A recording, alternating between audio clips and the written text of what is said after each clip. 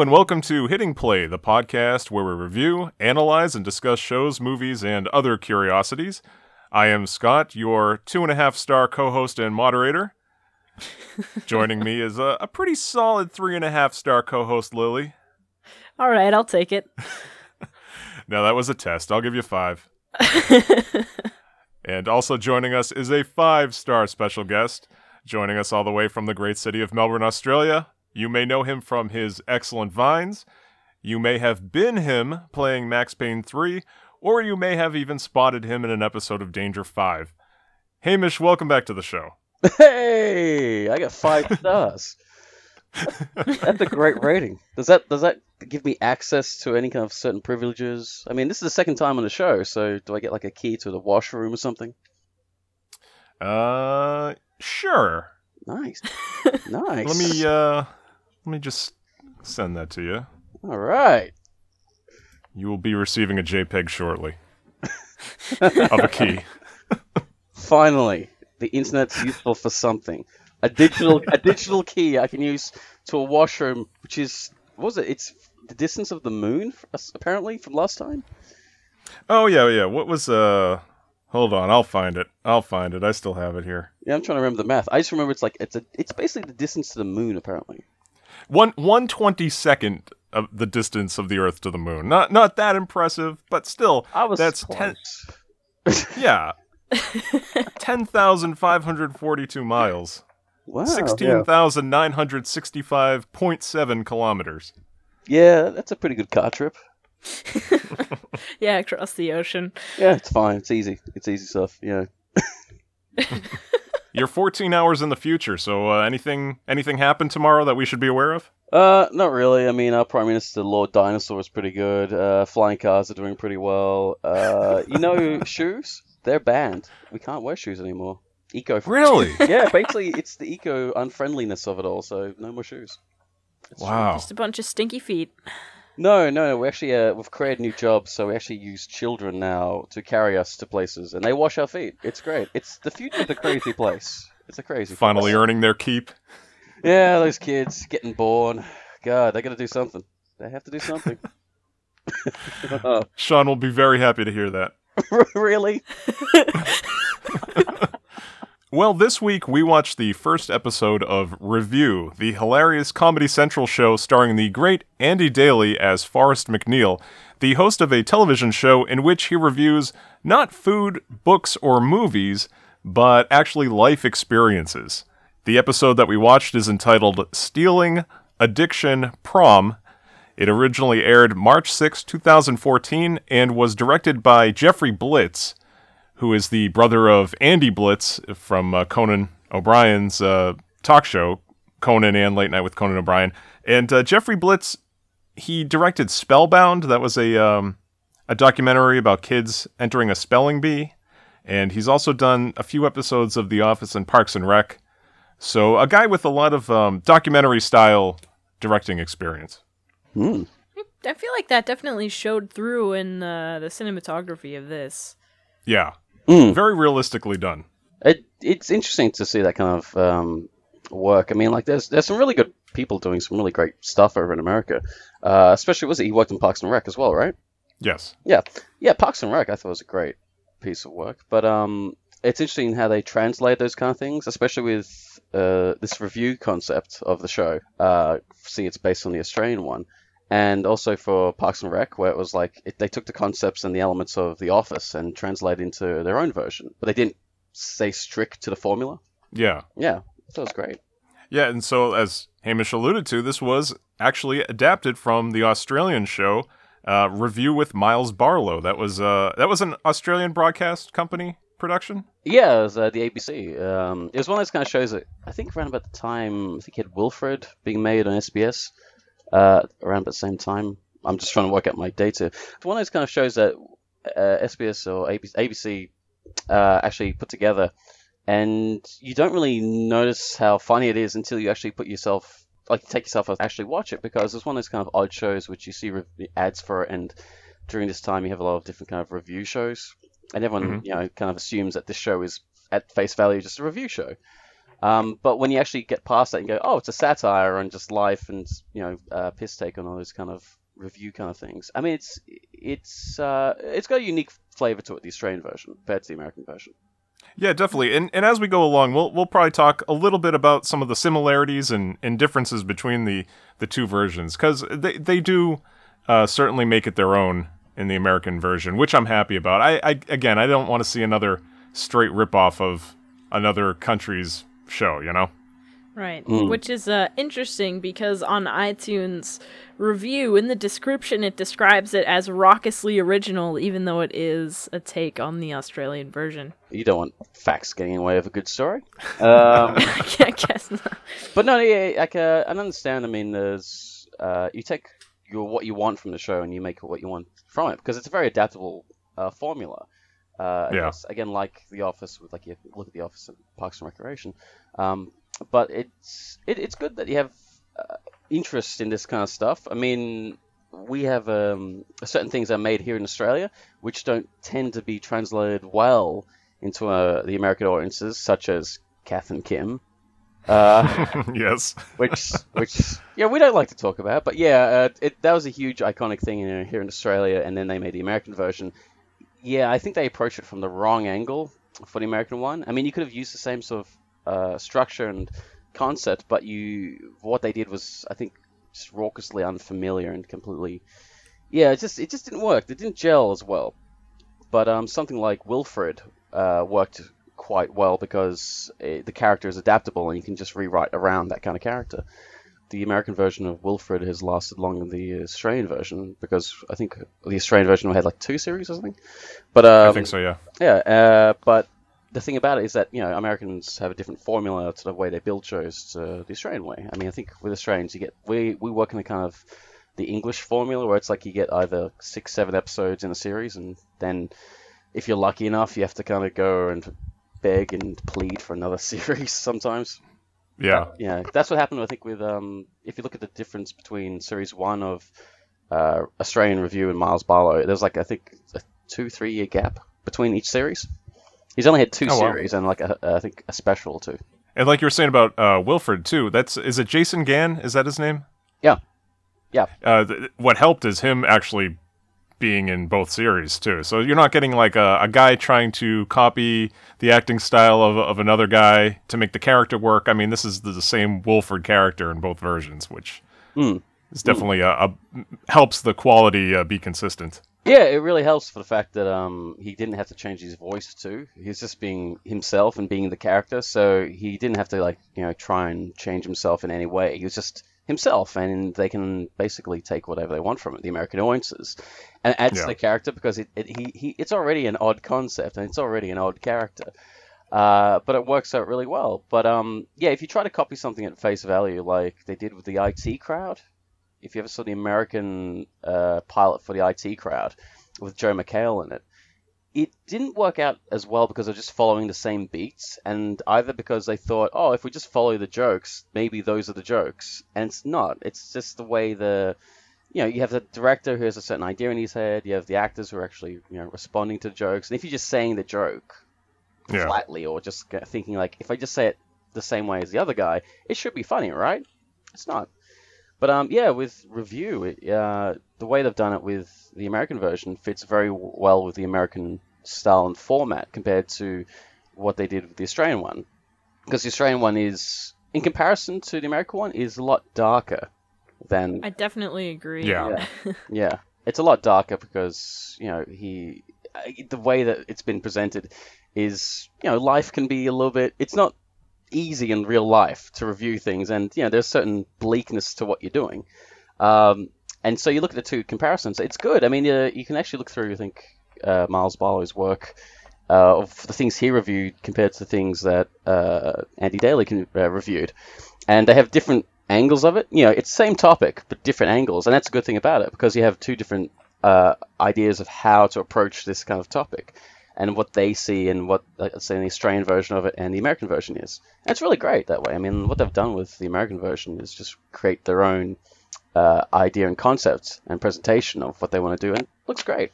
Yeah. Yeah. And this show, like, the format of review itself, I think that's perfect for a guy like Andy Daly.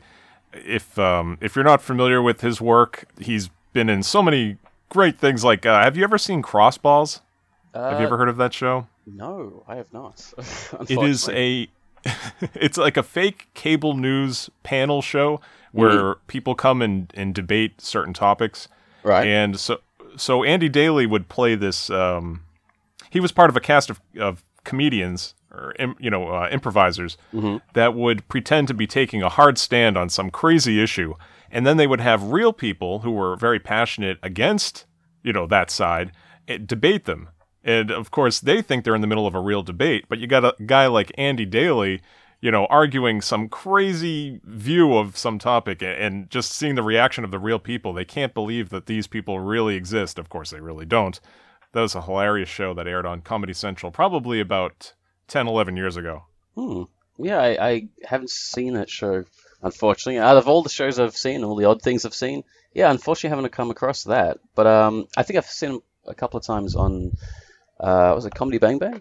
And things like that? Yes. Yeah, so he'll make the odd appearance in those kind of shows. Yeah, he's got a great comic wit about himself, which is great. Yeah, he's a good character guy. He's good with voices. He never, he'll do stand-up appearances, but when he does, he plays a character. He does a character like Danny Mahoney, the life of the party. He's just like this angry guy that's determined to whip up everybody into like a conga line and everything. But there's always a dark edge. All his Comedy Bang Bang characters, they all want to commit suicide at the end of the appearance. That's why they're there. It's like very, very, very strange. But he always plays like this straight-laced looking guy, very clean cut, but there's always this weird, dark, twisted edge to all of his characters. So I think that's why he's the perfect fit for this show in this format. And they were talking a long time. Comedy Central wanted to use him, but they didn't really have a show for him. There was talks for years that Andy Daly was going to get his own show, but then you didn't hear anything about it. And this show, Review, took a very long time to get off the ground. I guess when you create something like, you're taking a concept from one guy to another guy, it just takes a little bit of time to figure out which, kind of angle you want to approach it from, really. And I think, looking at what they've made of the original concept, I mean, they've had to actually put a lot of thought into how they can separate themselves from what Miles Barlow's character has done and what Andy Daly's character can do. So I think they did take their time and they've put something together which has their own stamp on it. Even though to Australian audiences we know what the show is, but we've never seen it in this style of format, which he hasn't been presenting the show, and he has this kind of really chipper attitude, and he has an assistant at the beginning of the show, and he has this graphics and everything like that. And with Miles Barlow's thing, he has this presentation style of a very, I guess you'd say, a very harsh critic who's very educated in a certain way. He looks like a guy who's been to university. He knows, these ins and outs of, linguistical language, we'll say. Especially at the end of it, when he wraps up his whole review about a certain situation, like if it's like dealing drugs and things like that. And so, it's that kind of standpoint where you can enjoy both of them because they both are completely different critics. And they both have a unique style of, telling their reviews and, experiencing life, which is great because one's not better than the other. They're both equally good. Yeah, agreed.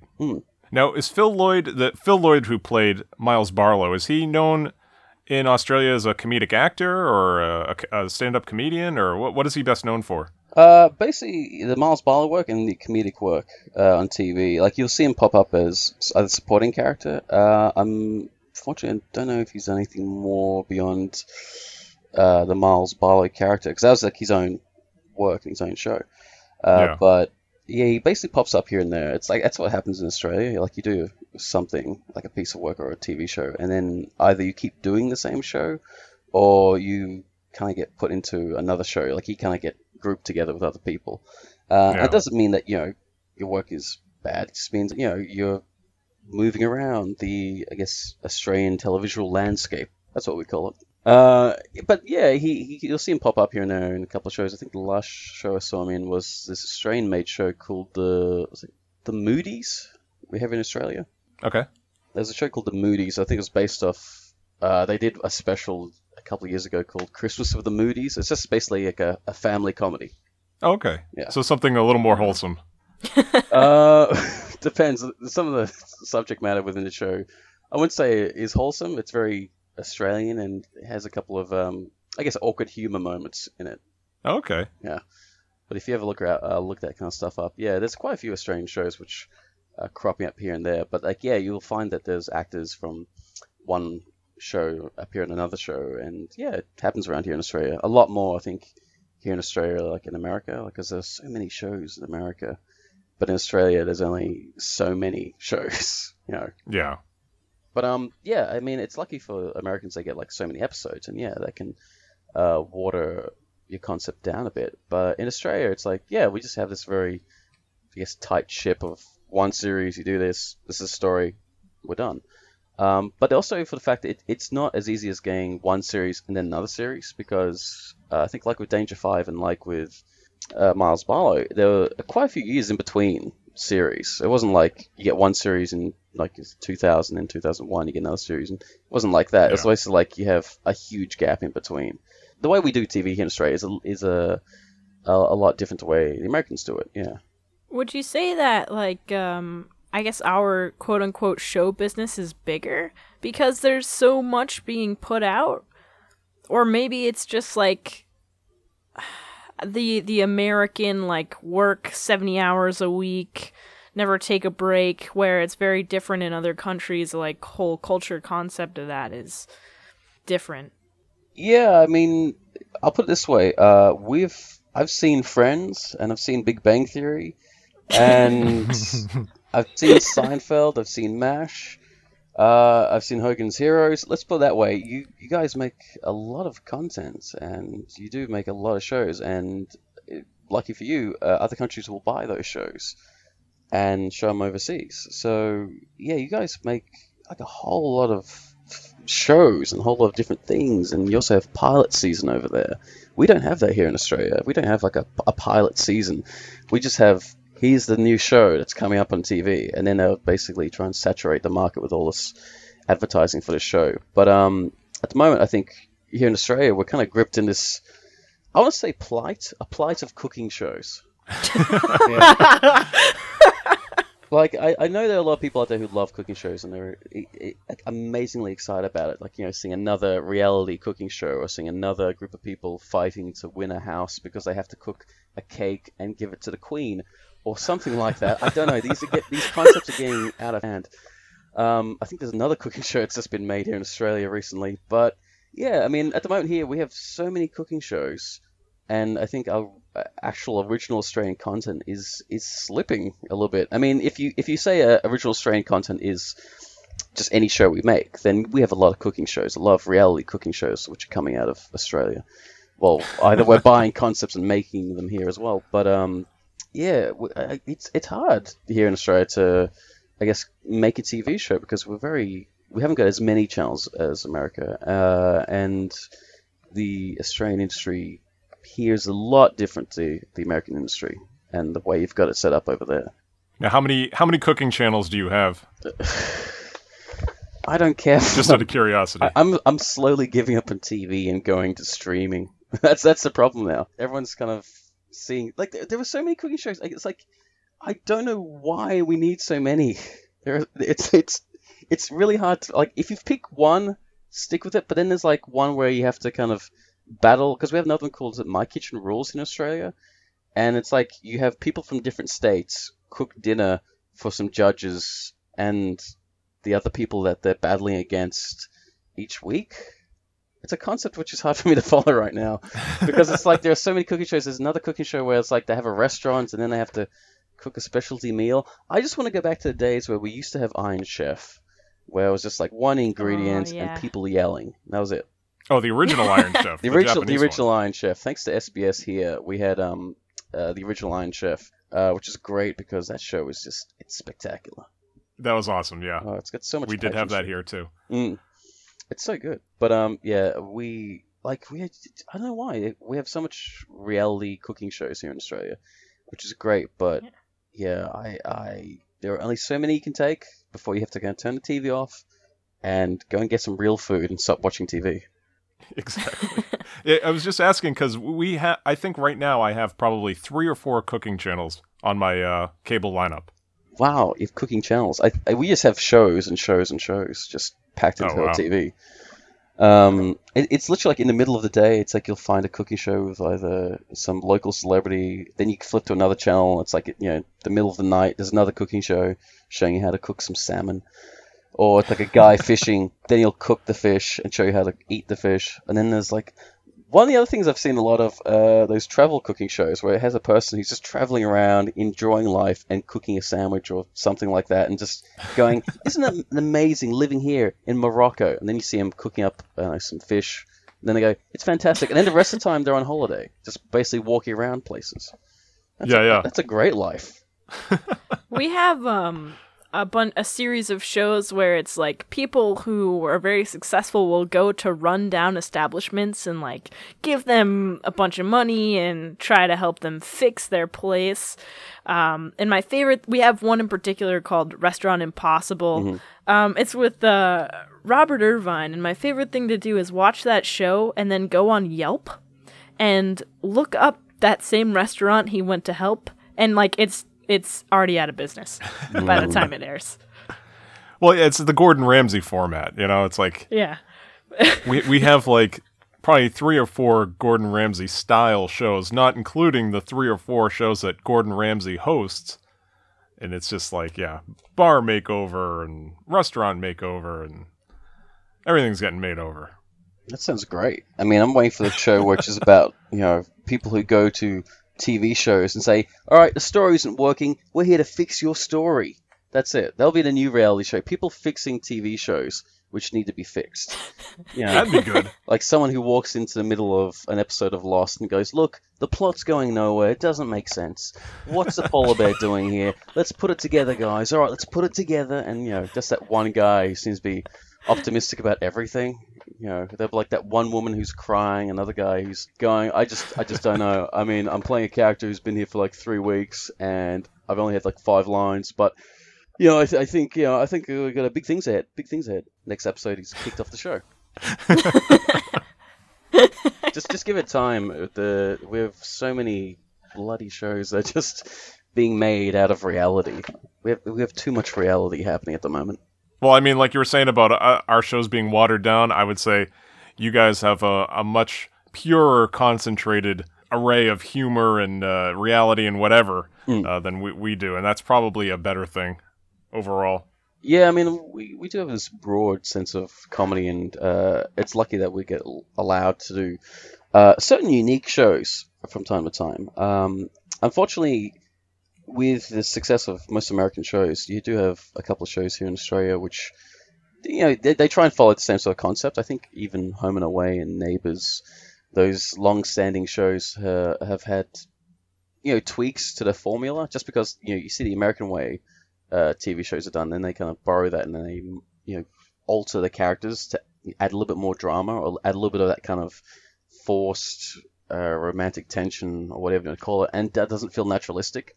I mean, those shows never did feel naturalistic in the first place, but there's a certain flavor that they've recently kind of picked up on and altering their shows. So there's a lot of influence American TV shows have with the content that receive it, like Australia.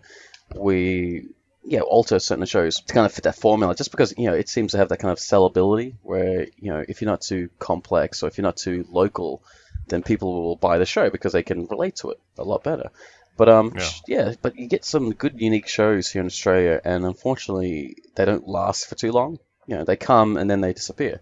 Like this review of Miles Barlow, he had 2 series and I think a special or 2, and that was it for him, because I don't think there's anything else on the horizon. Like, we don't have those things where it's like people get excited that another series of this show is coming out and there's a huge gaggle of people for it. It's just kind of either silently comes out where people go, "Oh, there's another series of the show."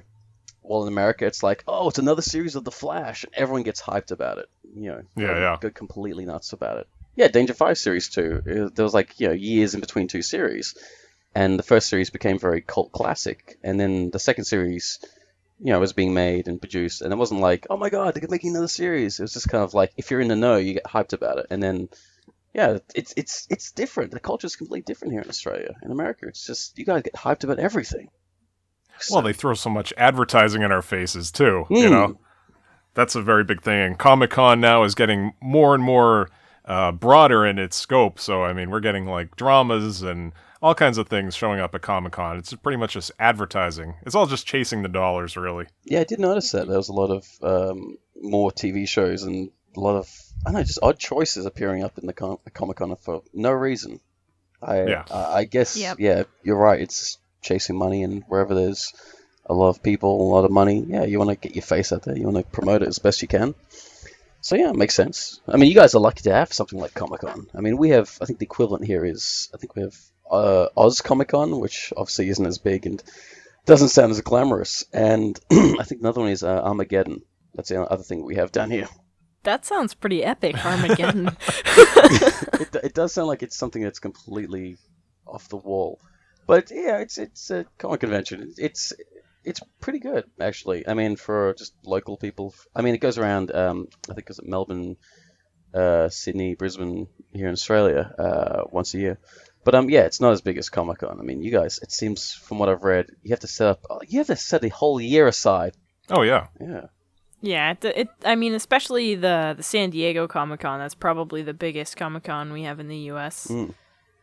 And for us, where we are, Lily and I mean, it's 3,000 miles away, so it's not really anything realistic. Right. Yeah, like, I'm going to a Comic-Con tomorrow in Boston, but it's like a splinter Comic-Con compared to the San Diego Comic-Con. But you said Stan Lee's going to be there. Well, yeah, Stan Lee's doing a panel. That doesn't mean I'll get within 300 feet of the panel with all the people flocked around. Run up and give him a hug. Hi, true believer. Ask him how Steve Ditko was working with. I mean, those guys had a huge rivalry. Was it him and Steve Ditko? So write down those notes, Lily. These are things you got to ask Stan tomorrow. These hard-hitting questions. Yeah. All right. I'll make sure. I think we've slightly gone off topic of review at the moment. Slightly. Yeah. Well, so anyway, we'll get right into this episode of review. For those of you who want to follow along with our discussion, in the U.S., this show is available on Hulu Plus, iTunes, and the Comedy Central app. And it's currently, at the time of this recording, it's currently free on iTunes. And due to the premiere of Season 2, Season 1 is currently available on demand by many cable providers, as well as on the Comedy Central app. And also, the Australian version is available on Hulu Plus as well. And Season 2 just premiered just recently, July 30th, 2015. And for us here in Australia, maybe we use puppets and we have a guy performing on stage. Maybe it's different. Or is it, what's the Mad Max sequel where the lady's showing the cave paintings to tell the story of the Poxeclips? That was the third one, wasn't it? I don't even know. That was I think it was Thunderdome, I think that one was. Probably, it's been so long. Yeah, he meets the kids and he's like, look, I'm not the pilot. Oh god, I actually do know that. Oh, it's mandatory viewing here in Australia. Just Mad Max all the time. Oh boy. All right, well, let's get right into this episode. We have an opening sequence, and we have Andy Daly playing the character Forrest McNeil, and he explains the premise. He starts by telling the audience that whatever life experience you're curious about, I will do it and then review it. And pretty much the same as the Miles Barlow series. And so the format of this fictional show within the show is that the viewers will send requests for reviews to Forrest, and he has sworn that no matter what the request, he will review it. And so to begin any of these segments, he goes to the Review Command Center, and the character of A.J. Gibbs, played by Megan Stevenson, introduces his assignment. So Forrest goes into this really with high standards. He really thinks that he's doing good for society. He tells AJ that if they do this right, they'll shed new light on what it means to be alive. Kind of a bold statement there. What does it mean to be alive already? Because, we all have different ideas about what What is it like to be alive? What does it mean to be alive? Let's talk about that for 3 hours right now. No, God.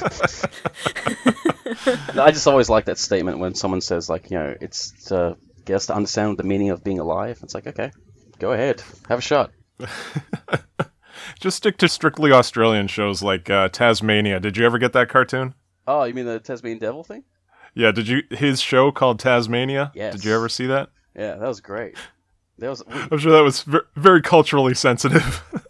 I think it was one of these things where it's so far flung from the concept, but we just, you can't be unhappy with Tassie Devil. It's great. But it was weird for him to have a family and working in a hotel. That was the weirdest concept. Not the fact that, Tasmania looked like this barren wasteland and with tropical trees and stuff like that. But, no, just he had a job and he was working for the man and he had, like, a family. It's like, wow, they never covered that in the other cartoons. No, and his father was like Bing Crosby type character. Now, Taz, I don't know. I just remember that. And here's the thing, was it Bing Crosby's, like, by the time that show came out, Bing Crosby was dead for quite a while, wasn't he? Yeah, I mean, for people our age, it had no meaning. No. Like, I don't know who it was for, just the writers. Like, I knew it was Bing Crosby thanks to repeats of, his work on TV. And also that weird Christmas special where he's singing with David Bowie. Yes. But yeah, that show was fantastic. I'm sorry, again, we're getting off topic. Yes, I also have to say it made for a good Sega Genesis game that came out as well. So yeah, that wasn't one good thing. That wasn't too bad, actually. So the first segment of this show is stealing, and I love this where Forrest, his first review comes from Mork in Lincoln, Nebraska. and Forrest is like very surprised to hear the name Mork. He's like, oh, you don't hear that very often. And when the video plays, the guy's like, hi, this is Mark. And he just says, oh. and Mark tells Forrest that he was thinking of stealing his mother's TV and wondering what it would be like to steal something, whether the guilt would devour him from the inside, or he would just like it so much that he would just lose interest in everything else in life. So Forrest just walks right off stage and goes on to review stealing. So Forrest first tries stealing candy at the supermarket and his old favorite, malted milk balls. He's very hesitant, but he works up the courage to do it, and he nervously exits the store with this exhilarated growl. A barbaric yawp, if you will. Well said. This stealing segment is directly taken from the first episode of Review with Miles Barlow. Not so much beat for beat, but just the idea that he was going to review stealing and he was going to start at a supermarket or some sort of store, convenience store. And I think with Miles, it was a comb he stole first. Yeah, and here's one he stole a comb from, I think it was like just a petrol station. Okay. That was pretty funny. Mm. Where he's just using it at home and his wife kind of makes a comment about it. A new comb? No. Yeah, he's like, no, it's an old one I've had forever. But it's interesting, just off the bat there, like you look at the two versions of how it worked out, vastly different. Same concept, vastly different, because you look at Miles' life, it looks like he's dealing with his wife that he has, it's a little bit suspicious, but either, I don't know what, either his wife doesn't know that's his job. I'm not sure, because I haven't watched too much of the Australian version, but I believe it's been said about Andy Daly's version that his wife doesn't know what he's doing. Because, I mean, not to spoil anything, but if you've seen season 1, later on, it gets into some personal issues with his wife. And to her, she doesn't know why he's doing what he's doing. And he's just so heartbroken because he's bound to the show, and he can't tell her why he's really doing what he's doing to her. So I think that's just something that he swore to the viewers. That's his duty. And his wife doesn't really know exactly what his job is, I guess. Because I think in the same way, Miles Barlow's character kind of goes through a kind of journey with his wife as well. But but as you can see with both of them, the Australian one has like a darker feeling to it. Because it's just that part in the pilot episode of Miles Barlow's one where he's looking himself in the mirror with the comb. It has that kind of weird, sinister feel about it. He knows what he's done, and it's kind of going to this kind of psychological drama almost. Now, Forrest, though, after he steals the candy, he really doesn't feel that much guilt about it. In fact, he's really like exhilarated. He said it was like riding a roller coaster. And as a bonus, he also now has a bag of his favorite candies. So he feels at this point that maybe it's just like too impersonal. So then we get this scene, which is directly taken from the Australian version, where he approaches an old lady struggling with her shopping bags in a parking lot.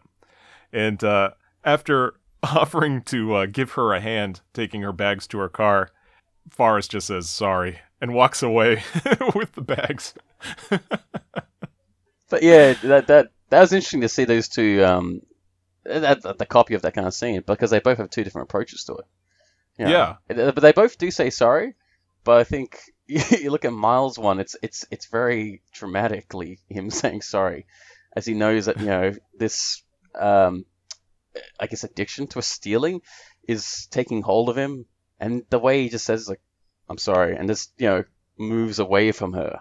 It's so interesting. It's still the funniest stuff to see a guy, like, from the viewer's point of view, we know what he's doing, but to anyone else who's just watching him, it's this just like either one of these characters. It's just like the most bizarre behavior. He's just committing crime. That's it. And Miles Barlow actually asked if she wants to give over her handbag as well. I don't think Forrest does that. I think, Oh, right. Yeah, Miles was trying to up his stakes. Yeah, he's definitely more into it. But Forrest feels much worse now after stealing the old lady's bags. And I love the moment now where he brings the groceries home and he starts to share them with his wife and family. His wife is Suzanne, played by Jessica St. Clair, very funny comedic actress, and his son Eric. And they're looking at the groceries as that cake that says "Happy Birthday, Lorraine." It's just like, they don't know why he's bringing home like a whole bunch of shredded wheat, things that Forrest would never bring home. And I think he even says about the cake, like, oh, they had some extras, something like that. Now, from there, Forrest wants to really step up the nature of his crimes, and we get this montage. He's stealing, like, everything he possibly can. There's, like, a tandem bicycle, menus at a restaurant, then there's an actual table that he picks up from a restaurant. I think Miles steals, a chair from a cafe or a restaurant? Yeah, he steals a couple of things. I mean, like, I think right at that point they start showing that they're trying to steal more and more stuff. Because Andy's character steals a guy's hat at one point. Yes. That was an interesting turn, seeing that, like, the weird gentlemanly way of the classic pickpocket, where he apparently stole a guy's hat and goes, well, if I did steal his hat, or if, maybe you can have my hat. And he gives the guy the hat, and then he takes his wallet. Yeah, asks to give him a hug. Yeah. That's the approach of these two characters. It's like, Andy Daly's character is very, he's a nice guy. He has this facade of a nice guy, but, he's doing this rather malicious act to you by stealing your wallet and stealing your belongings. Yeah, Miles is becoming like a kleptomaniac. Yeah. But Forrest is becoming like a sociopath. Like, he'll smile to your face and steal your wallet right out of your pocket. Yeah, and when he went to the jewelry store and he does that whole thing like, oh, is that Justin Bieber or is that a woman over there? No, it's actually him. That whole setup. God. Yeah, he just reaches right over the counter, pulls out a pearl necklace, and... Because it's that easy to rob a jewelry store. And then from there, he goes right into a police car. Oh, yeah. So Forrest gets away with all these crimes, which is something that Miles does too. There's really no repercussions. And he decides that he's going to try to get away with his biggest plan yet, and that's robbing a bank. So Forrest decides to use the review offices as a staging ground to plan the heist. He's practicing with his executive assistant, Lucille, played by Tara Carcian, and Josh, the hapless office intern, played by Michael Kroner. And I just love the practicing, what he's gonna say to the people at the bank. And they're waving their guns around it, and the cleaning lady comes in, and they have to kind of stop for a moment.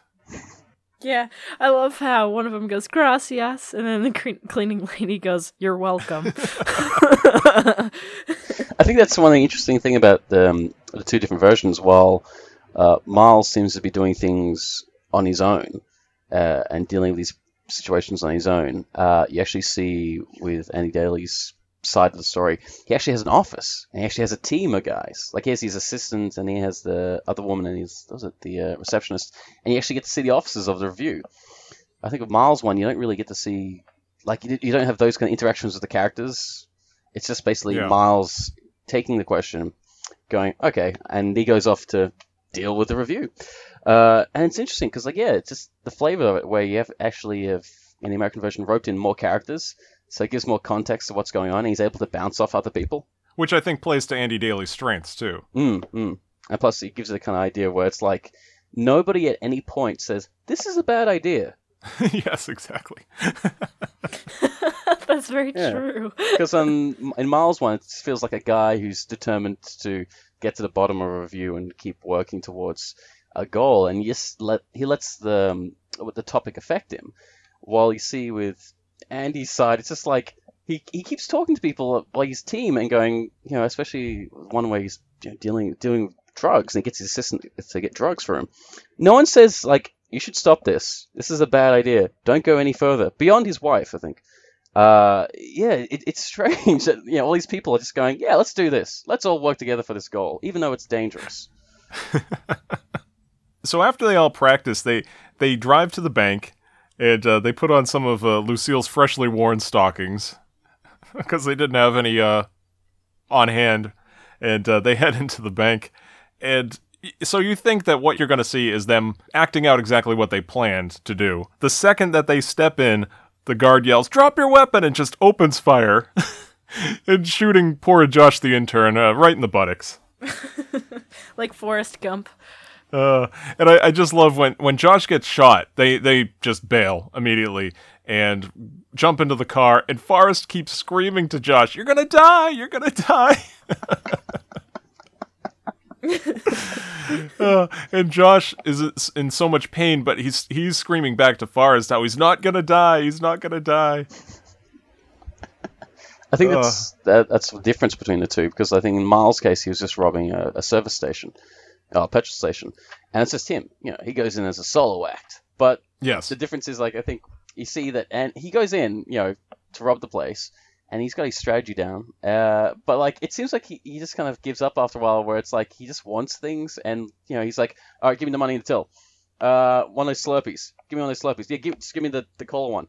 He just starts going around like. He gets to, like, the frozen food, and he's like, is this good? Is these pizza rolls good? It's like, no, they're not good. They're crap. How about these fish fingers? Yeah, they're pretty good. Great. And that's it. It's like, he has a strategy, but he's just making it up as he goes. But he seems to be just going through, like, a shopping list of just wants, which, leads to his downfall, because he spends so much time in there. And there's, like, a guy who walks in who's just filled up his car. He doesn't know what's going on. He sees, he sees Miles there, and Miles is like, what do you want? He's like, oh, I just pumped number 4. He's like, how much was it?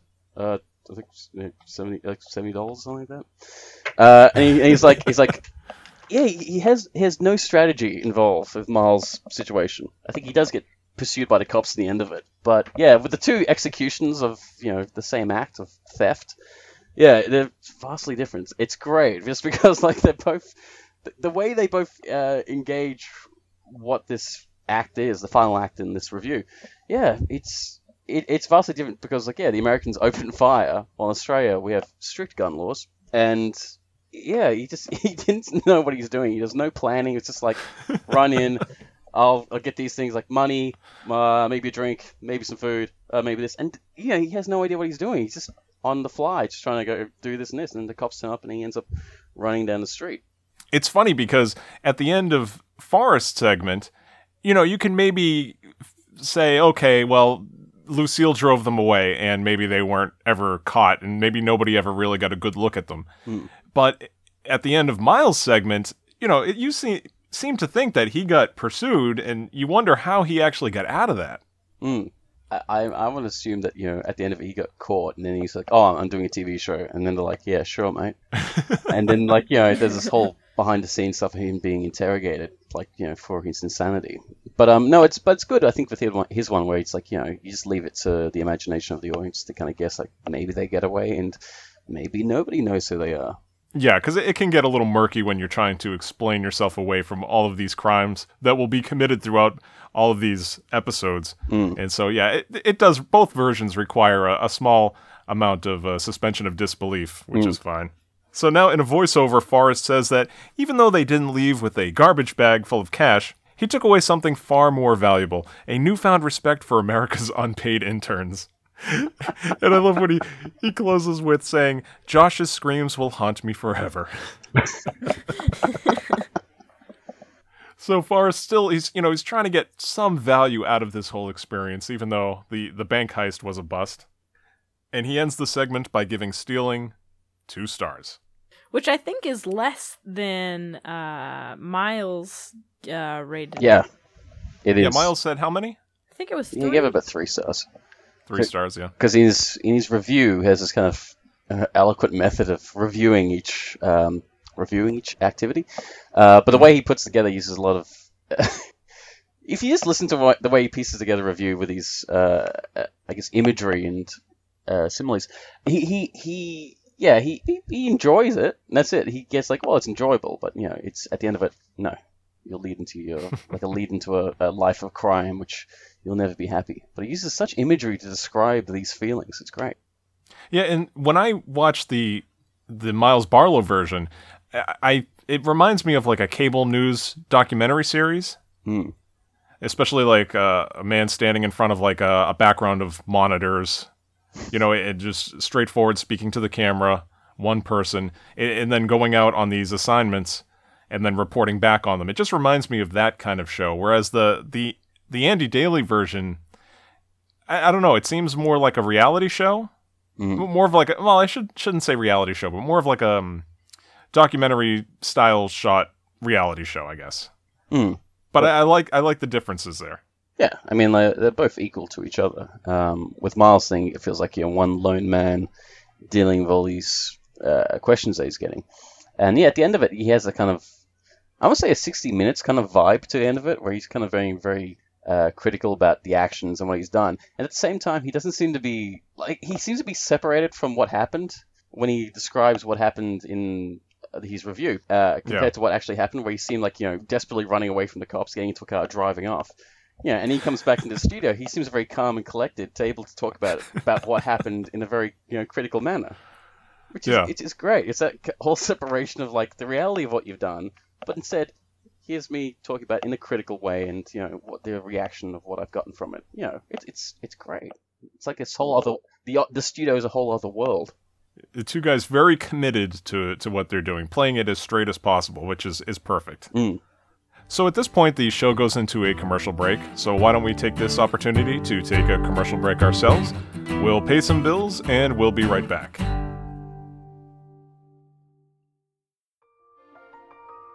With the ever-increasing rise of the popularity of cooking shows, comes a cooking show dedicated to the type of person who watches a cooking show, the single-person cooking show.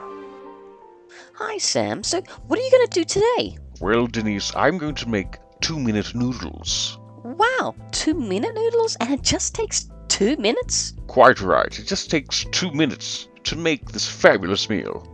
Well, let's get started. Firstly, you want to make sure that you've got some boiling water. Here's some boiling water I've prepared. And next, you get your 2-minute noodles. Open the packet and put the noodles into the boiling water. And how long does that normally take to make? It takes 2 minutes for the boiling water to penetrate the noodles themselves. Just 2 minutes? Just 2 minutes. And in the meantime, do you prepare a garnish, vegetables, or chicken or fish? No, nothing.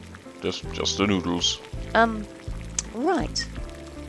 After the noodles are finished boiling, pour them out, strain them, and then put them into a bowl.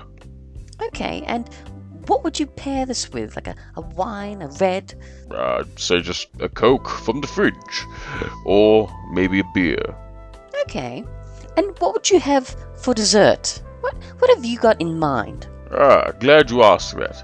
I did prepare something just earlier. Okay, looks like a packet of chocolate biscuits. Are you going to grind them up and turn them into a topping for an ice cream? No, That's it. That's it. Okay, and where would you have this? I just eat it on the couch over there. Quite delicious. Right. And join us next week, where Sam will teach you how to open up a Mars bar on the Single Person Cooking Show. Tonight at 7:30. And we're back. Now we come back from commercial into our next segment. Here, Forrest's next review comes from Patty in Park City, Utah. And she writes that, doctors tell me I have to be careful because of all the addicts in the human cesspool that is my family, but I'm not so sure. Forrest, what's it like to be an addict? And of course, Forrest, the only thing I've ever been addicted to is a thirst for knowledge. So we immediately cut to Forrest at his desk in the review offices, and he's meticulously cutting lines of cocaine on a mirror with a credit card. So he goes right into it. Did he get that from his intern? I don't think we first see where he got it from. Because I assumed he got it from his intern who brought it in. Yeah, probably. I mean, we get the indication that his intern partakes himself. Yeah. Yeah, and Forrest snorts some of it and immediately acts adversely to the feeling. He says it's like bleach in his sinuses, and he's like, oh no, this is no good, and he throws the rest of it away. I just like how happy he seems to be, like how he's going on a grand adventure. And he says, was it Bon Voyage? Prior to snorting the cocaine, he says Bon Voyage or something like that. He says some sort of dramatic thing just when he's doing cocaine. Oh, so like saying that he's leaving now on this journey of addiction. Yeah. Yeah, he's like some sort of noble adventurer. That's funny. I didn't even catch that. So Forrest dumps all the coke in the trash. He's like, nah, this is no good. And Josh, his intern's like, no! And Forrest is like, what, you weren't going to do this cocaine, were you? But Forrest feels as though, all it did was hurt his nose. He had no use for it. But he immediately gets this boost of energy, and he's like, you want to go take a walk? So then from this point, we see Forrest trying to get hooked on something. He tries 2 other substances, and I love how he describes them. He tries cigarettes filled with tobacco and alcoholic wine. Yeah. But according to Forrest, it doesn't work. He can't get hooked on anything. And at the bar, the wine makes him so sleepy that to counteract its effects, he decides to take a short trip to the bathroom. And when he emerges, he feels a little more energetic. Yes, with a suspicious white ring around his nostril. Now, speaking to the camera now, Forrest, he's just full of energy, and he claims he's not addicted to anything, and he's probably just immune to it, and he calls himself Mr. Invulnerable. And he said he couldn't get addicted to cocaine, cigarettes, or alcohol, but there's one more thing he needs to try. More cocaine. And so next we see this montage of the effects of Forrest's recreational cocaine use. He's frantically organizing the books on the bookshelf. Was his wife sitting in bed? Yeah. Was it she's drinking or reading something in bed? While he's sitting there just mumbling to himself as he's like filing the books properly back in order. Something about the colors need to be in a certain order. Yeah, the typical mumbling of a addict sitting there going, "Just gotta get the colors. If we put it like this, we'll just do that." And then oh my god, he looks like he's really into it. He'd be great just for any other house. At the moment, it seems like drugs seem to be optimizing his affectability at home. Seems great. Yes.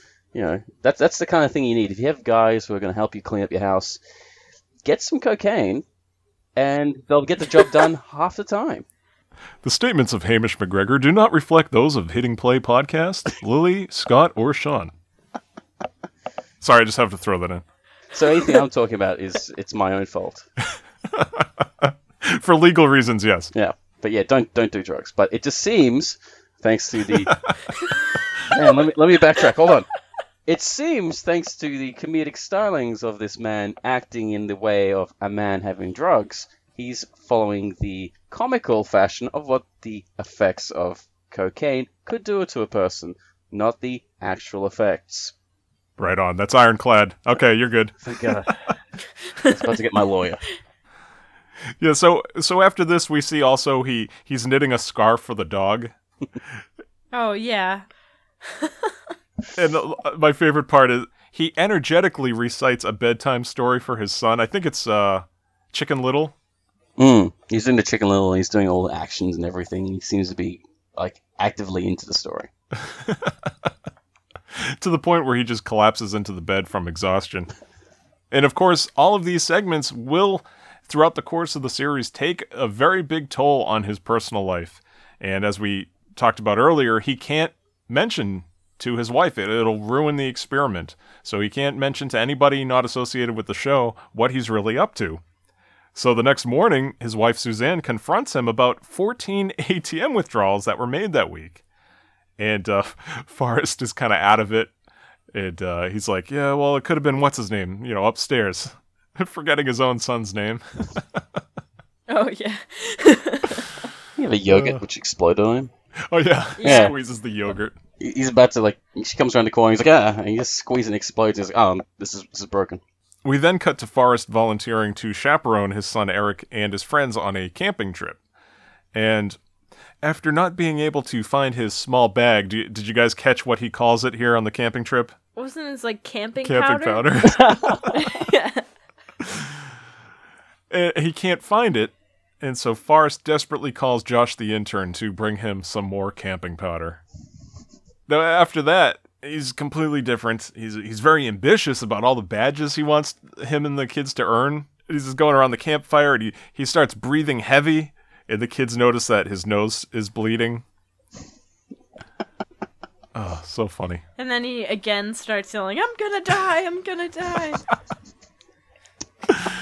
He thinks he's having a heart attack, and one of the kids, because, these look to be like Boy Scouts or something, one of them starts to try to perform CPR on him, and he's so paranoid from the drugs, he starts accusing the kid of being a cop for knowing CPR. From this point, we cut to an intervention at the McNeil household, and Forrest walks in, and you would think that he would be at a low point in his life at this point. But no, he walks in, and he is so happy to see this intervention. He is very excited. He mentions how he was so happy to go from fumbled snorting to overdose to family intervention in record time. Yeah. That's an achievement. He's got to be proud of that. And he can't wait to go to rehab. It's not really much of an intervention at all. He walks around and immediately apologizes to everybody. He's a bad neighbor. He's a bad father. He's a bad son-in-law. He's a bad husband. All right, let's go. He wants to go right off to rehab. He wants the full experience as quick as possible. Yeah, that was the weirdest thing, because he walks into the house and he's got the friends and family there, and then they said oh, you have a problem. He's like, great, good. Which also seems like he's maybe still in the effects of cocaine. It certainly seems that way. He's like, great, good, but at the same time he wants that, so his need has been hyphened up, where it's like, I want to go to rehab, but I'm still on cocaine. So it's like it's like a win-win for him. It's like, yes, I'm getting the thing I wanted, and immediately and quickly. It's how happy he is to be told that he's got a problem and he needs to see someone. He's like, great, good, let's go. So now after Forrest leaves, his father-in-law, who's played by Fred Willard, he decides to read his letter to Forrest anyway, because I guess he worked on it so hard, and he begins with a quote from Grandmaster Flash. Did any of you guys write this down? Oh. I got it. He reads, "You going high on that cocaine, you going crazy like a cocaine train." Those are some wise words. Yes. So bizarre. And, it seemed kind of like a throwaway role here that Fred Willard, who has, a lot of comedic experience, would just be in this one scene. But no, we see him much more in Series 1, and he's involved with a few of Forrest's reviews. I won't spoil any of those for you. So the scene now finishes with Forrest being driven to rehab by his crying wife. Forrest is just completely manic, and he looks at the camera and he's like, when I get back from rehab, I'll probably say cocaine is terrible, but don't believe me, cocaine's amazing, I give it 1,000,000 stars.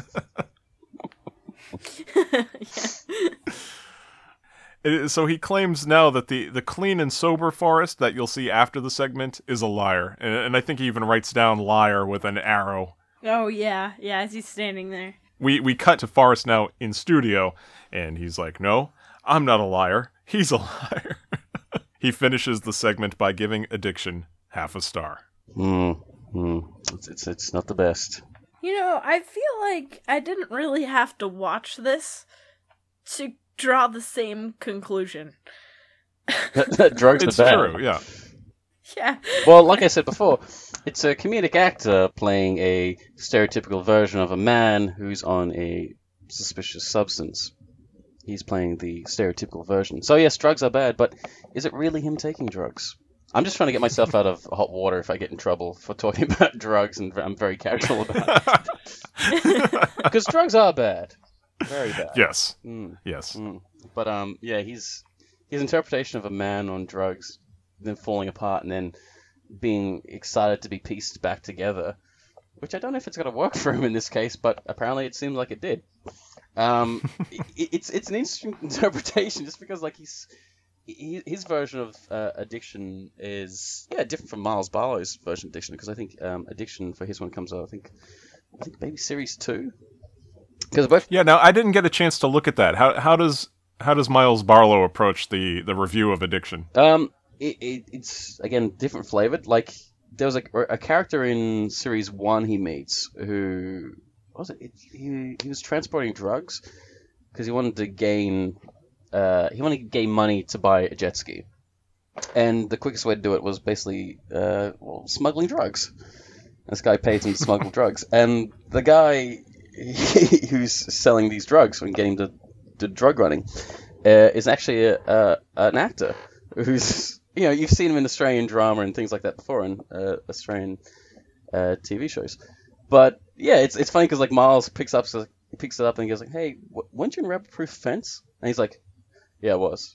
It's kind of hard out here for an actor. So I need to sell these drugs." And so he basically goes off to sell drugs and come back, and this character returns for the addiction episode because Miles is like, "Oh, I need to do addiction now. I need to get in contact with an old friend," and he goes back to meet the guy, and he does go through a routine of cocaine, cigarettes, drinking. What else he does? He does sex addiction. He does gambling addiction. But the thing is, he's doing all this at the same time in a weird way, because there's one part here where he wants to do exercise, like gym junkie addiction, and there's a part where you can see him.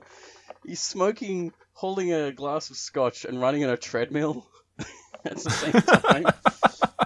He's experiencing everything at the same time, and then you see him he's doing the arm lifts with again smoking and drinking, basically combining everything into one. Different from Andy Daly. He gets on cocaine and he's painting the inside of a guy's house with yellow paint.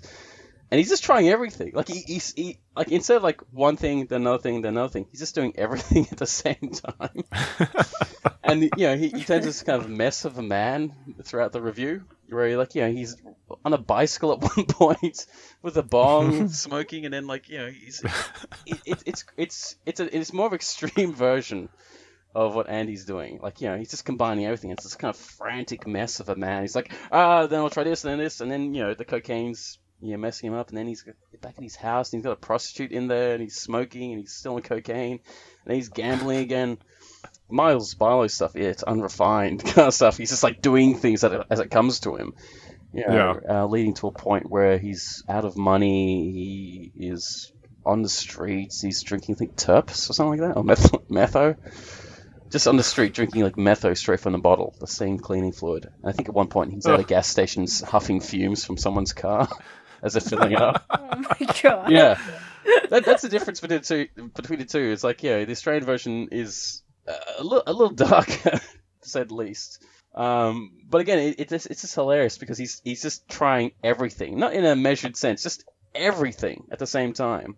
Andy's one, has this kind of crescendo, while Miles' one is like a man falling apart faster and faster and faster. And I think there's one point where he steals a watch from a young boy. But no, it's great. His one is different, and it just involves him with this narration over the top of him talking about his addiction getting out of hand and the things he's trying to do to maintain these addictions. All the while still smoking, because he's formed that addiction and drinking.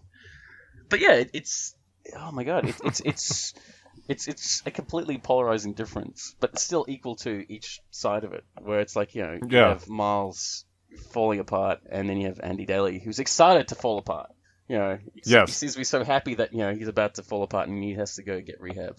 And both of them do involve a scene where they have their friends and family come around and tell them that they need to get off this addiction. They need to sort their life out. But I think with Andy's one, he gets sent to a clinic, and with Miles' one, he basically gets locked in a room and goes cold turkey. Oh wow! Yeah, and again, because it's a lot darker, it has a lot more darker imagery. Like Miles at one point just kind of like huddled in a corner, dark circles under his eyes, looking like a mess of a human being. With like a lamp on the ground with dramatic lighting. Yeah, it's different, but it's great that you can see these two angles of how they approach addiction. Two guys that are great at playing like broken spirits. Yeah, but it's great. I think with Andy's one, he gets this kind of support of like he's going to be fine, he's going to be okay. But with Miles one, I think Miles deals with relapse as well, because at the end of it, he does relapse into addiction. Okay. Yeah, and I think from what I can remember the episode, he does crash a car and end up killing himself at one point. Maybe killing himself or setting himself to the hospital. I'm trying to remember that one. Because it just ends up with the scene of him back in the studio looking at the screen, and it has basically a hole in the windshield, and he's lying on the bonnet unconscious. And there's like a smattering of blood around the open glass hole that he's been flung through. And he's just looking at it like, He turns to the camera and does his, final thoughts on the piece. Yeah, so they deal with addiction in such a different way. Yeah, you'll see it. He just looks like a shocking mess of a human being. I don't know why I'm laughing about that. It's not good. No. Now, with Andy Daly's version, these problems that he kind of picks up as he goes from review to review, they really accumulate, and they ruin his life, essentially. Now, does the same thing happen to Miles, or are these pretty much self-contained? Same thing happens to him, where, like, his family start noticing that he's acting strange, but, like, yeah, it's just like he's combining everything, drinking, smoking, drug addiction, sex addiction, and it gets into the mess where, like, they have the confrontation where it's like, you've got a problem, and then they quickly, manhandle him, throw him into a room to get him to go cold turkey. But at the end of it, I think he has his doctor, I'm trying to remember, and he has his briefcase open, and he sees that he has, like, a BMW keys, and then he's, like, looking at it and gets tempted, and then he just takes it. And this is where it ends off, where he relapses and steals a car, and he's driving and smoking and crashes the vehicle. Yeah. So they both end up in different ways. But if you do see it, it's a great sight seeing a man on a treadmill with a glass of scotch and a cigarette running in a gym with other people behind him who are also in the gym as well. And he's running, smoking, going, just huffing and choking. Oh my God, the imagery of it is just ridiculous. They both achieve their goal in two separate ways. Just watching what happens.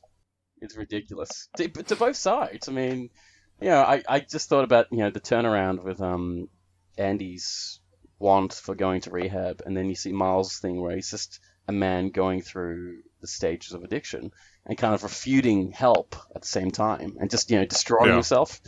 Well, Andy's ultimate goal is to go to rehab. So now our next segment is prom. And Forrest's final review of the episode comes from a tweet from @KellyofVT, who looks like a girl in a neck brace, kind of a curious avatar. I noticed that. A weird addition to that. And she tweets to the show, "Will prom be the best night of my life, or just 2 hours of trying to keep my boyfriend's hands out of my pants?"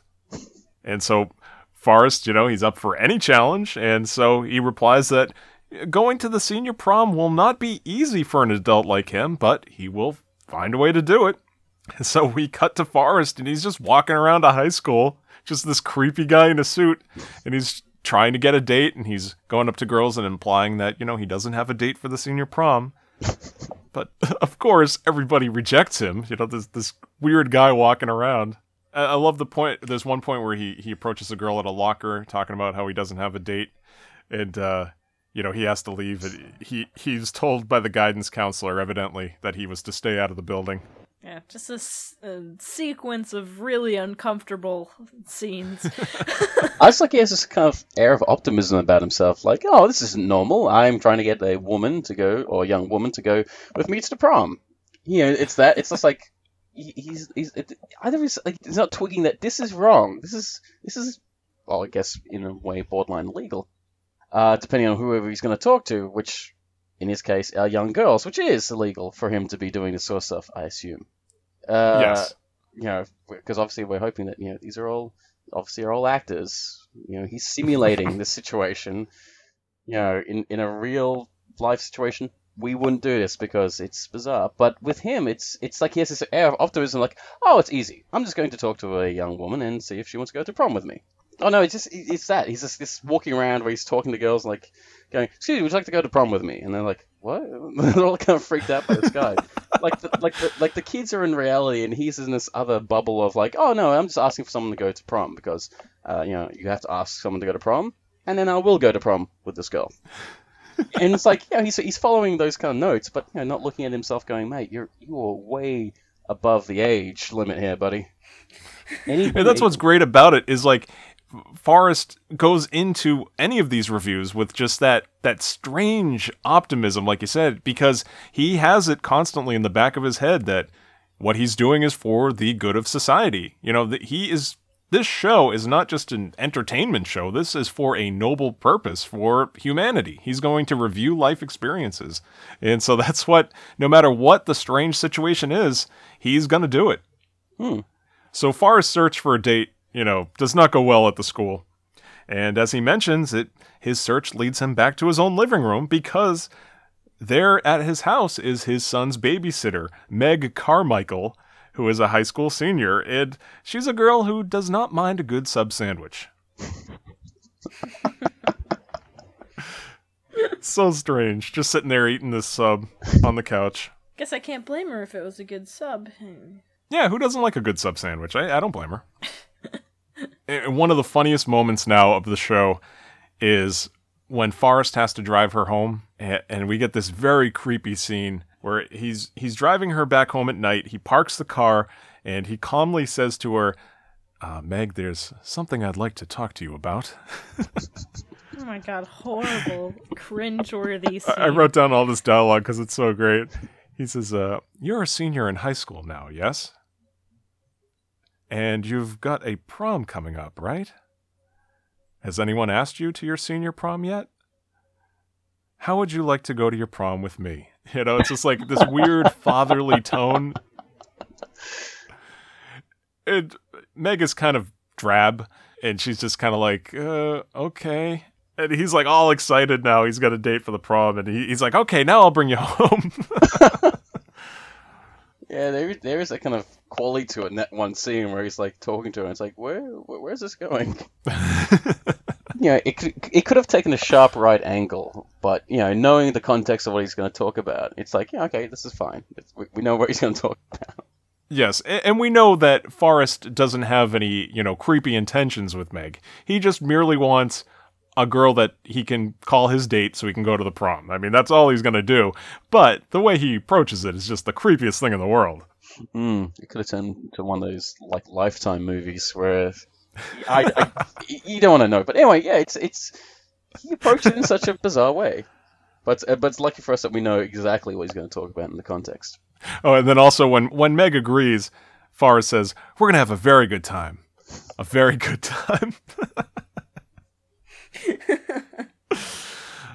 So Forrest arrives at Meg's house at 6 p.m. sharp to pick her up and get some awkward photos taken, by Meg's parents. You just see Meg's father's face the whole time. Like, what is going on? Yeah, they don't look happy about this. You have to imagine what, as the parents with this older man and their young daughter, because it's the weirdest image where like he looks as happy as anything. Just a man who's with a date, and he's like, all right, let's take the photo. Let's get ready for this. This is what we do. Take photos in front of the family, and it's like the family just sitting there going, what? But they go along with it. They're in shock. Yeah, it's like they're going along with it. They're not sure why. I mean, I guess it's their daughter's choice, but At the same time, what? So at the dance now, Forrest is out there dancing. You know, he's trying to get the experience, but Meg is just sitting at her table eating another sub sandwich, which I thought was pretty funny. He's like, "Did you bring this from home? Where did you get this?" Yeah. And Forrest describes Meg as having a genetic inability to have a good time. That's certainly the sense we get out of this character. So Forrest tries to get Meg out of her shell a little bit. He brings her around from table to table, and the couple is just chastised by everybody, including many of the popular kids. So later, when Forrest is dancing with Meg, an awkward moment arises when his former high school classmate Todd Schuster approaches to greet Forrest. And Todd's just like, what are you doing here? And I guess Todd is the wrestling coach, so that's why he's there. But he was wondering what Forrest is doing. And Forrest, he's reminiscing about how crappy his senior prom was, saying it was terrible because it was held at an abandoned fish factory. And so Todd's laughing. He finally reveals to Forrest all these years later that no, he was at a decoy prom that the popular kids set up for all the losers. Aww.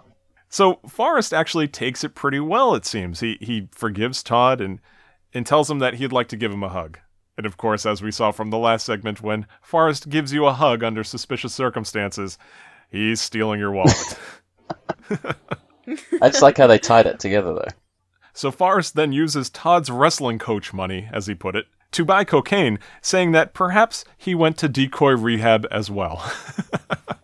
Decoy rehab. So yeah, in the third segment, we're kind of given the impression that these segments are standalone, but no, they all are affecting his life in some small way, whether he knows it or not. And so here he's combined his stealing skills with his cocaine addiction, and now he's going to use that to have a good time at prom. That's one way to have fun. I mean, or wind up on a stretcher. But also at the same time, I'd like to repeat, drugs are bad. You shouldn't take drugs anywhere near kids, having drugs near kids, or to any of those places.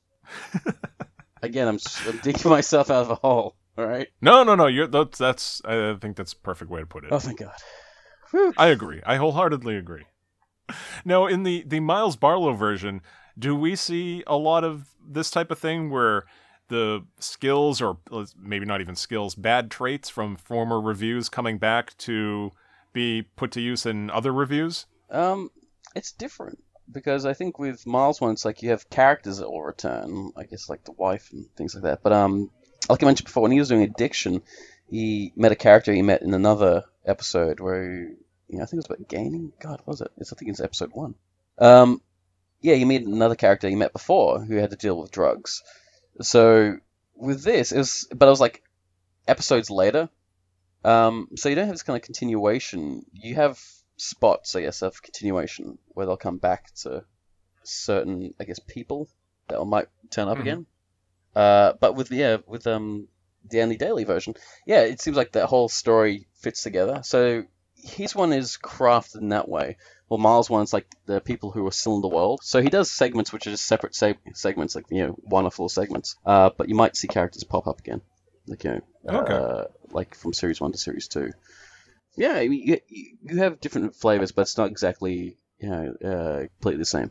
Okay, so both are like cohesive stories, but just in different ways. Yeah, in different ways. Like like I think in Miles Barlow's world, these people still exist outside of the segments. And you might pop in, you might see them again. But with Andy Daly's thing, it's like everything's adding up to it. He's learning these skills in this particular episode. Yeah, he's piecing it all together, which is a great way to wrap it all up to remind you of what you've seen and what experience he's gone through. But it also seems like he's learning from it as well. Yeah, exactly. So now that Forrest has the cocaine here, he's inviting the popular kids to join him and Meg in the men's room, I guess, to do some lines. And Forrest finally gets Meg to do drugs after a rousing chant of peer pressure, peer pressure. Very on the nose, no pun intended. And so the scene immediately cuts now to Meg. She's frantically dancing in the middle of the dance floor, along with Forrest running around high-fiving everybody. And they're just going nuts. This complete manic display finishes with Forrest having another overdose.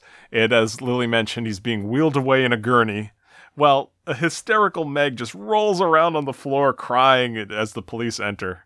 It does not end well. As I wouldn't have expected it ending well from the title of the episode. Stealing Addiction Prom. But, at least, hey, those kids had fun. It's going to be a prom that they'll never forget. Well, that's true, yeah. Memorable doesn't always mean good. Yeah, I guess memorable depends on the situation. I mean, you don't go, man, I had a memorable accident. Oh, let me regale you in the story of me falling off my bike. It comes in waves, different waves. So now the episode ends with Forrest in studio telling the audience that, maybe one day they'll have a chance to go to the prom with a date that's not a social outcast with an undiagnosed mood disorder, and you'll have the night of your life. But few people are ever that lucky, and it's not worth the risk. And he finishes with giving prom half a star. I guess that's pretty accurate. Like Lily said, yeah, it does seem pretty accurate. I mean, in Australia we have formals. We don't call them proms. They're called formals. Yeah, and I remember my formal not being not something to look back on going, what a great time. It's just like, man, that was a very awkward time in my life with somebody, and you can't really have, like, it's hard to navigate when you're a young kid trying to work out, oh, here's a girl, and here's my friend with his girl that he's found for the date tonight, and here are my teachers looking at me. This is weird. Yeah, why do teachers chaperone stuff like that? I don't know. It's strange. It always feels like you're in a test or something like that, or you're gonna do something wrong. That's the fear that I you irrationally have, where it's like I'm with a girl and it's like, if I don't pull her chair out, is my teacher gonna yell at me? From across the hallway. It's like, what are you doing? Pull the chair out. Compliment her. Tell her she has a nice dress. Hey, Mish, what are you doing? Do you want? Come back afterwards. We'll tell you what you're doing wrong. Wow, that was a pretty strict prom you went to, or formal. Yeah, no, it's one of those irrational things that you have in your head where you're like, am I being graded on this? Like socially? Because they always did that, I remember, in school, where they had the performance review, and they looked at, Daniel isn't really gelling with the rest of the students. He doesn't put his hand up enough. That's kind of thing. So irrationally, you think that, if I'm talking to a girl, if I'm not having a good conversation, am I going to be graded for this? Like, there'll be a cross for me, and they grade the formal, like, yeah, Hamish talked to the girl. He looked her straight in the eyes. Made no attempt at any kind of pass. Didn't seem to be interested in maybe, pursuing a relationship with her. He might have some difficulties later on in life. You might want to look out for that, It's irrational, but it's one of those things that you worry about. It's like, my teacher's going to see me interact with a girl, and I know when I get back to school, it's like they'll be like, so I saw you holding hands with that Sarah woman. It's like, what does that mean? Am I getting an F? What happened? So out of 5 stars, how would you rate your formal? Out of 5, 1. It happened. Oh wow! It was an experience, but I wouldn't want to live it again. I mean, I'm an adult now, and I'm fine talking to people and dealing with social situations. But at that time, it's just like, you go to it. You've asked a girl who, you're not sure. Like, it's not a relationship. It's just like, I guess, a mass date. And then you're wearing a suit that doesn't quite fit because you've either rented it or it's just your dad's. And he says, oh, yeah, I wasn't that big at your age. You can wear it. You'll be fine. And again, you have no idea what style is. You have no idea how to interact with people in a way. You're just basically kids in adult clothing. Very well put. I never actually went to my prom. I didn't think it was worth the effort or the money. That it's like ridiculously expensive. Oh. Yeah, well, plus your school has prom like at a hotel ballroom or something, right? Yeah, it's like at some community center where it's actually nice or suitable. And then there's like this whole after party that goes on till 4 a.m. so that kids won't go to a party and get all liquored up. I don't even know if our school had a prom, to be honest with you. Our school had, I think we had a year 11 formal and year 12 formal. And I didn't go to year 11 formal because I didn't have a date, and I thought it was stupid. Because, I was trying to be cool. That or I just didn't have money to go to it. But I went to the year 12 one, and again, this is how awkward it was. I didn't actually have, like, I think during that year I did have a girlfriend, but we broke up months prior to it, so I didn't have a date, and so I ended up asking my next door neighbor out, which is equally awkward because it's just like, hi, I'm that guy who lives next door. Would you like to go to a situation with people that you don't know en masse? Yes? She did say yes, and we did go to it, but again, awkward. Just very awkward. And it was held in, was it one of those function building? Like, yeah, they actually have actual halls which are built for functions. Like, it's not part of a hotel, it's not part of another building, it's just like one building which is built for functions, exclusively. Well, it's better than, like, taking your cousin or something. Yes, that would have gotten weird. I wouldn't want to live that story, but again, I have to live with the story of knowing I took my next door neighbor out. I think after that, I haven't talked to her since. Since that time, haven't talked to her about what happened, how it went down, or got a review from the whole situation. Just basically it happened, and she went home next door. Yeah, well, at least you didn't have to, it wasn't much of a drive to pick her up, so that's pretty good. Yeah, it's just basically step out of the house in a suit, go next door, and go, hey, you ready? Well, I think that's nice. That was nice of her. It was nice of her to agree, especially for the fact that, afterwards, like, I think I went to an after party after it, and then, she just basically went home. Not much communication after that, unfortunately. Now, I have to ask, what was the age difference between the two? Oh, no, we're the same age. Okay, Yeah. well, that's a lot better. I wasn't in, like, I guess, let's say Andy Daly's situation, let's say have, like, man in his, was it mid-30s, late 30s? But, like, I think he's about 40, yeah. 40, a man in his 40s or a woman in his 40s taking out a person who is way below their limit. Yeah, so it wasn't that kind of weird situation. We're on the same page. Just, again, That's good. Teenage awkwardness of not knowing how to be adult and just going along with whatever happens by going, hi, do you like the fish here? It's like, yeah, it's good. Also dancing. Oh, God, that's awkward. No one knows how to dance. I hate dancing. It's just that group dancing. Yeah, it's not dancing. It's more Shuffling around. Rhythmic swaying. Yeah, well, now it's a little worse than that. it's a little worse. Oh, I know. You kids nowadays, I don't know what you're doing. It's disgusting. Yeah. You should all be ashamed of yourselves. Yeah. With your backflips, your choreography, your Dance Revolution. God, kid. I know, like, some kid is like, Hey, Mish, it's all breakdancing and sliders for these kids nowadays, Breakdancing, sliders, doing a bit of the old... yeah, crave Oh, boxes. God, square dancing, fourth dimension dancing. Unfortunately, I don't hang around school proms, so I don't know what the dancing is. I always assumed that there was one kid who had this, choreography in his head where it's like, this is my time, this is my place, I'm gonna do it right here. I'm gonna do my dance set right here. Because there was that one kid. There's always seems to be one kid who wanted to either have some sort of routine in his brain, and this was it. This was his time to show it off. Everyone crowds around in the circle, and he would either do some sort of very weak breakdancing, or some sort of weird routine. That's what I found in my school. It's like there's one kid in a group of 100 kids who was like, I've got a setup. I know what I can do. I'm ready for this.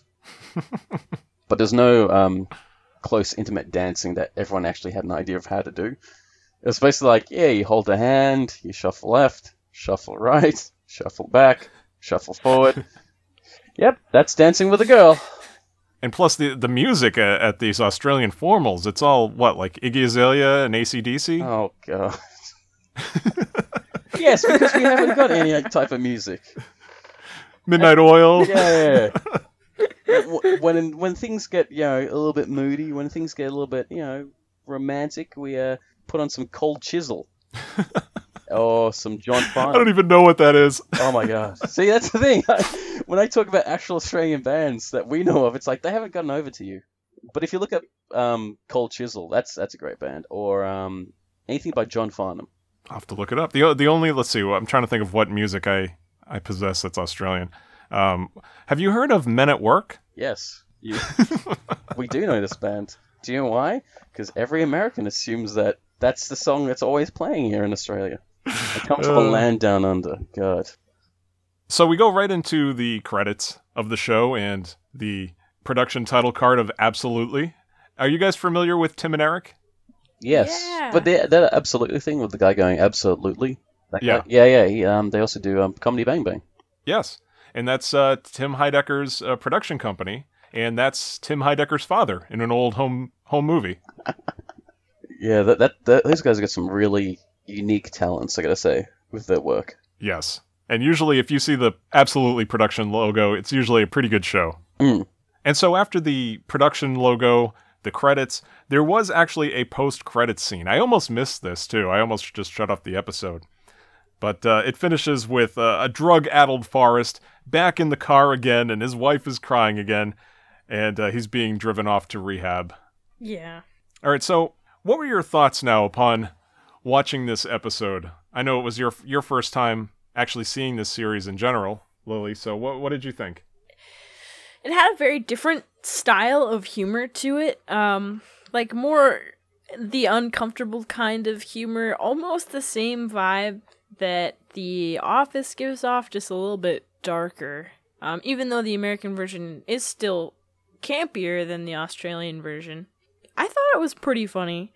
Whether it was something I'd go back and watch, whether it's, my type of humor, I'm not so sure.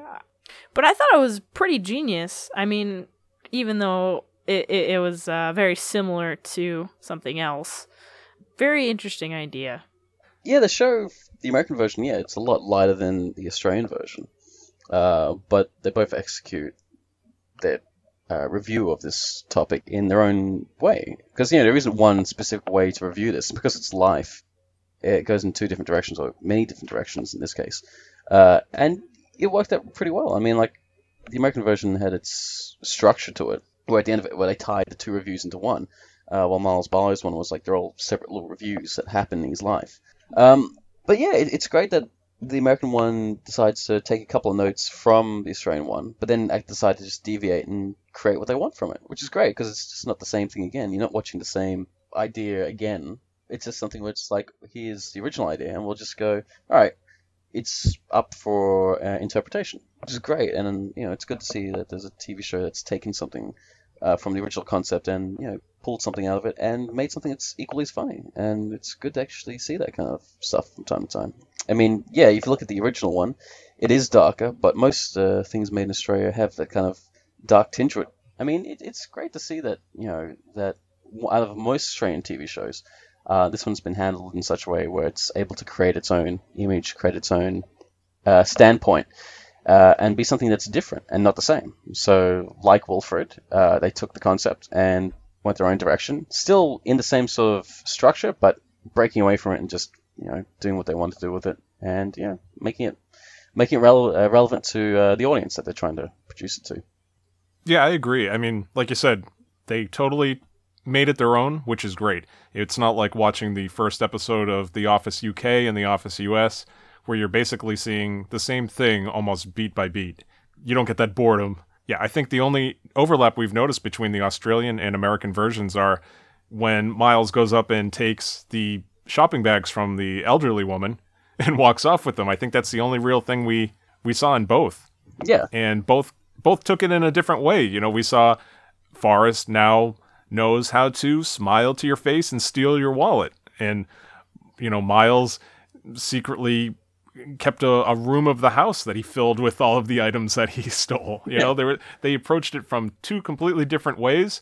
Like you said, equal in their comedy, though. And it's nice. It's nice that you can watch one show and then you can watch the other show. You get the same idea, but they're both funny, in their own ways. And I'm very happy that Andy Daly finally has a showcase for his comedic talent. He's, like I said, he's done stand-up shows. He's been on Comedy Bang Bang as a guest on the podcast and on the TV show. A few years back, he put out an album called 9 Sweaters, where he did a live show and wore 9 different sweaters and played 9 different characters. And that's what he does best. I mean, he was on Mad TV, I think, one season, and it might have even been the last season, and just completely underused. And now that Comedy Central is taken over by a guy named Kent Alterman, He was a movie director formerly. I think he directed Semi-Pro, the Will Ferrell basketball movie. And Andy Daly was a commentator, almost had that 50s cadence in his voice as an announcer.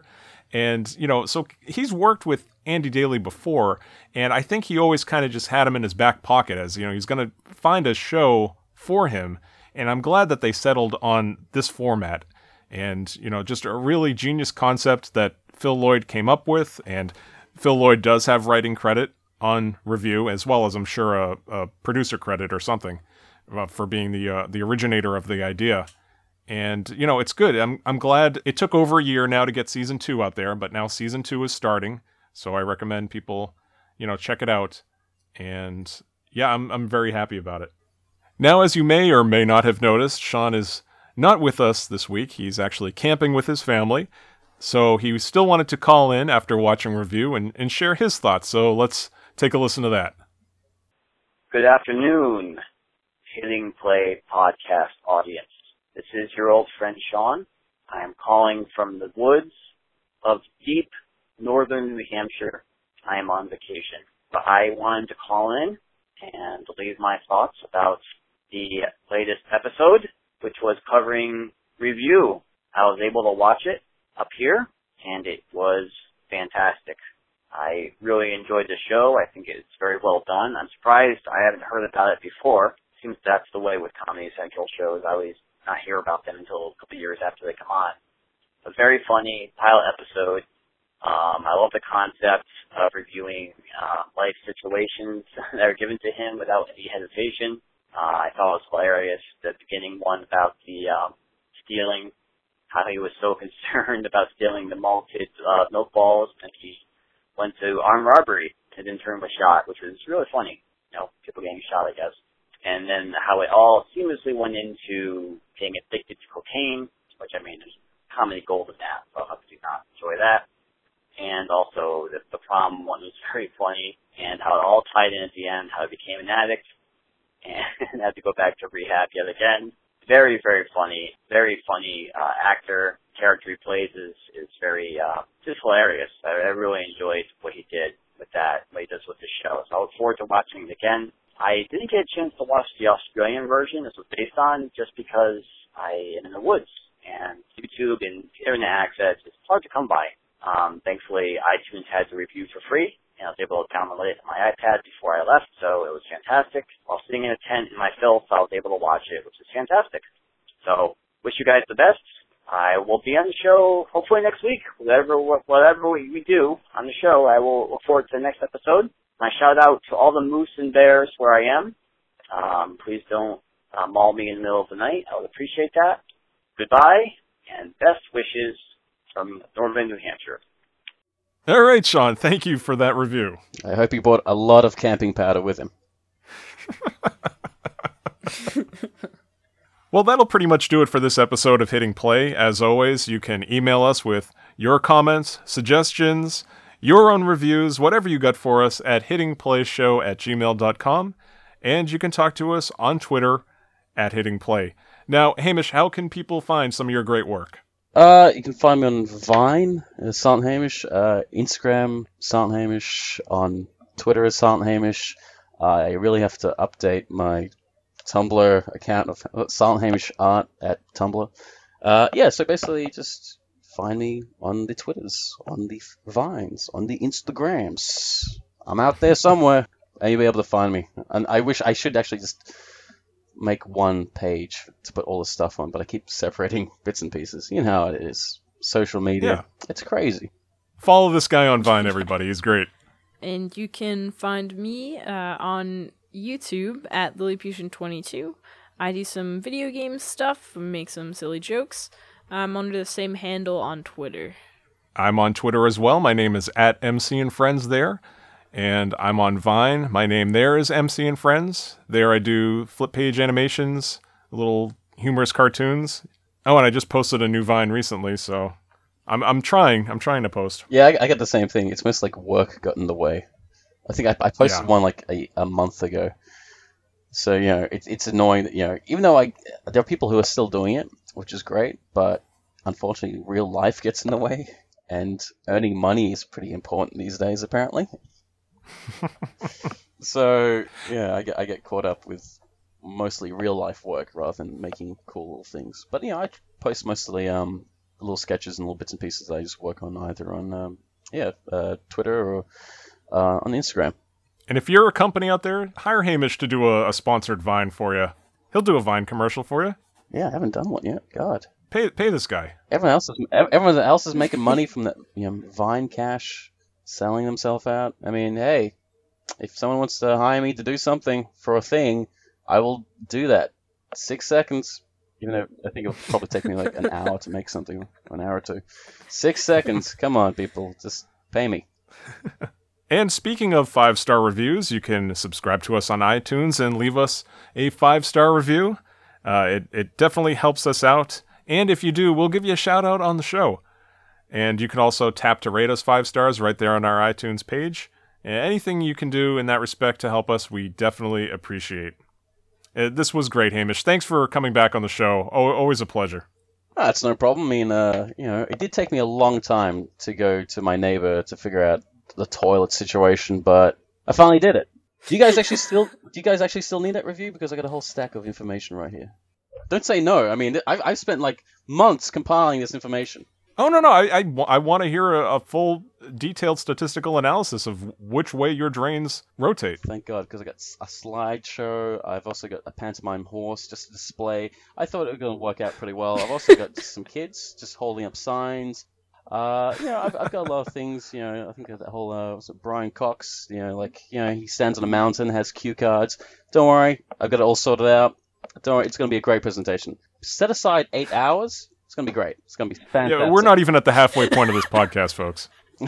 Get ready for it. 8 hours of talking about flush.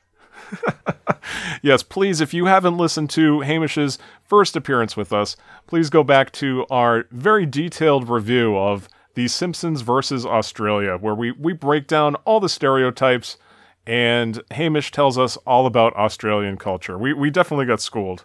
If I come back again, do I get a trophy for hey, you came back. We allowed it to happen again. The third time, yes, you will get a participation trophy. Yes. Finally. Finally, podcasting. I can actually get rewarded for it. And your capital is Canberra. Yes. Well done. I've been practicing. I like that. I was almost taken aback. That is correct. What? It's turning into a quiz show again, isn't it? We should make one of those BuzzFeed videos that will go viral. That's like Americans trying to pronounce Australian cities. Yeah, you're going to have a little bit of an issue, especially when you get to Rotorua. I have no comment. I don't even want to see how that's spelled. It's a real place, and you don't want to say it when you're drunk. Well, we have been Hamish, Lily, and Scott, and this has been Hitting Play. Thank you so much for listening. Podcasting, an exciting endeavor into the world of people's minds, or a waste of time that no one will listen to on the vast wasteland known as the internet. Podcasting. 4 stars.